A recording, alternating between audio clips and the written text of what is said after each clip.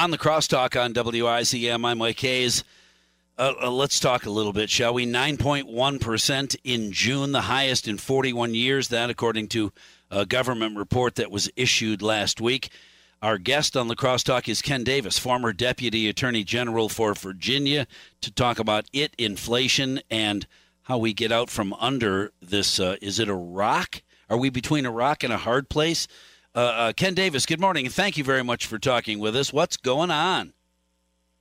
Well, a lot is, Mike, and thanks for having me on your program this morning. As you say, the government reported a few days ago that the Consumer Price Index, a measure of the retail price of a bunch of items in a basket, is increasing at 9.1%.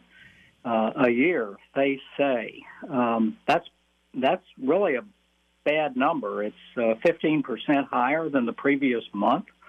At an annual rate, it was higher than expected.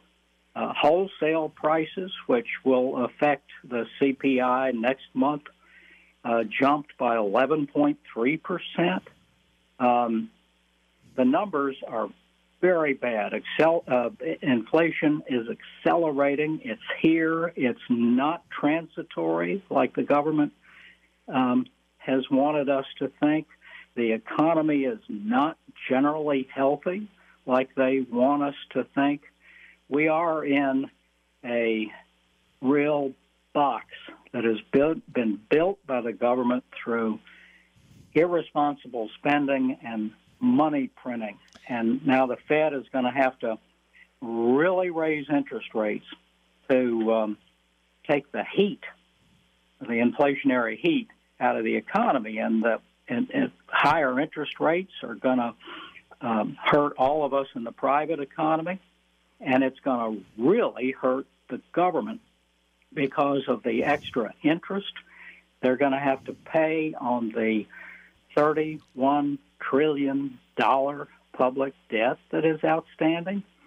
They've gotten a free ride with low interest rates. We've all been helped by low interest rates, but the government and its public debt has gotten a free ride for years. But the ride's over. We're in a bad place. We're in a recession.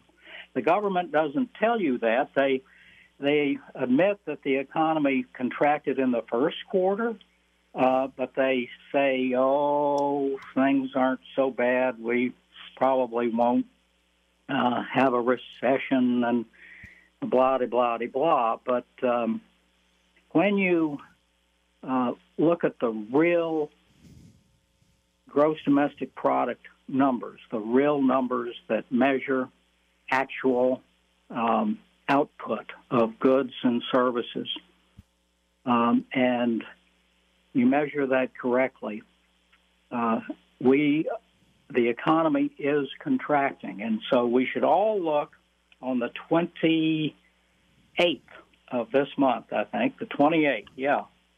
The government's going to put out its GDP number and report on whether we're in a recession or not. But I'm afraid we are. Well, and that's an issue that can only be dealt with, at least according to many that I have heard, many that know more about it than I, stop the deficit spending. The president, it seems, wants to buy our way out of this difficult time. Is that going to help, or do we need to stop the spending? Well, there's no free lunch, and it would be hilarious if it didn't have dangerous consequences.